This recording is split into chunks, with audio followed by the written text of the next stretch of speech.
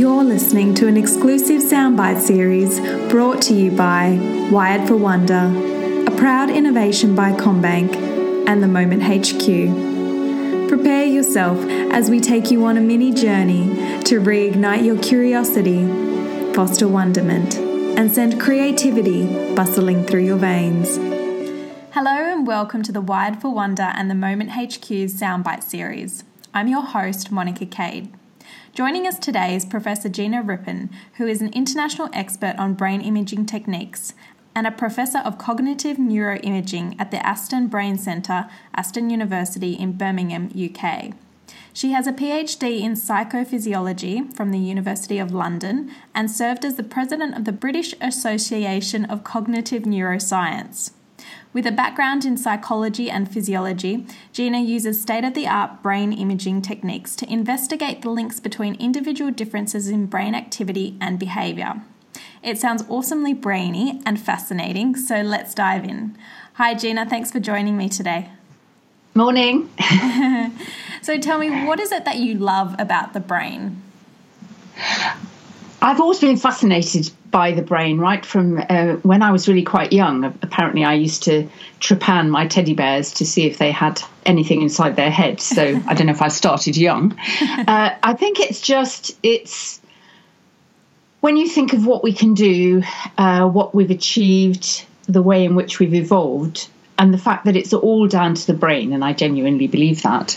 It's just fascinating to get a chance to have a tiny little glimpse of what's going on, which is what I'm really privileged to be able to do, being a brain imager. Mm-hmm. And throughout your research, what have you uncovered about the brain and its relation to creativity? Well, I think it's more to do with how flexible the brain can be, if we allow it to be, which of course I think is the basis of creativity. The way in which a brain can, an individual can come up with a different solution to an old problem, or the way people can discuss among themselves different solutions to the same problem. I think that's really interesting if you get a group of people together and see how everybody approaches things in a different way. And for me, that's the basis of creativity. That is so fascinating, and it's so interesting how we can all have such different perspectives. And so from your research, why do we have such variances in the way that we perceive and problem solve? I think it's definitely down to how our brains work. In some cases, it may be that our brains very early on start to take slightly different paths. And the key thing we now know about the brain is it works as a huge network of interconnections. People used to think it was kind of a collection of little modules, each of which was responsible for something like language or memory. We now know that the brain is a hugely intricate network, and there's lots of connections going on all the time. And sometimes people make connections in different ways, and that may be related to how their brain develops, or the kind of experiences they've had as they grow up, or the kind of experiences they expose themselves to throughout life. Mm-hmm. Do you think that if we as individuals expose ourselves to more varied experiences, that then we can harness our creativity in a greater way? I think it's certainly the case that we can harness the flexibility of the brain much more than we ever realised. We used to think that brains were pretty much fixed at birth and they developed along genetically determined lines, but we now know that the brain can change depending on the kind of experiences we have, and therefore the more experiences we expose ourselves to, the more likely we are to have different sort of connections in our brains, which we can then bring to anything in the world we want to deal with creatively. Mm-hmm. And tell me, what do you feel creativity means to you?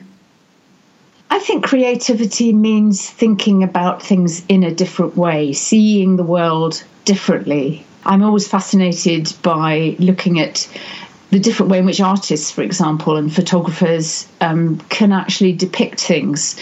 So if you've got a sort of fairly standard outlook on life and you suddenly come across somebody who's had the same experience as you or looked at the same view as you, and they see it in a completely different way, or they write about it in a completely different way, and that for me is creativity. It's originality. And when we perceive those things differently, like, for example, you use the artist, when we see something that's not how we necessarily view it, does that then change our brain to see things in a different way from that point, or are we still conditioned to think in the same way we have been? I think it can change our brain. I mean, I think if we realise that there are different ways to think about things, to view things, we read different things, all of these will change the connections in our brains in a particular way. It's a way of thinking that if we stay in the same kind of environment and think about things in the same way, it's kind of comfortable, and we can predict how we'll respond to a situation and how other people will respond. But if we expose ourselves to different experiences, then we can realise that actually people view the world differently. And I think that's quite important. A lot of people think everybody sees things in the same way. And if we allow ourselves to realise that people experience the world differently, that can make the world really quite exciting and actually make us rather more understanding of different people. Yeah, it is so exciting when you get different perspectives and you learn something new. I know I've had the pleasure of interviewing all the speakers for Wired for Wonder, and, I get to immerse myself with all these creative minds, and, it expands my mind and what I know, and then how I view things as well. So it's a lot of fun. It's good for people like me, because very often as a scientist, you're very, as you should be, rule-bound, and you assume that everybody would come to the same answer if they address a problem in the same way that you do. So it's actually quite important that scientists realise that people perceive the world differently, and understanding that is a really interesting scientific question.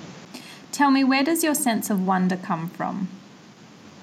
At the moment, I think really still looking at the brain, going back to my teddy bears perhaps.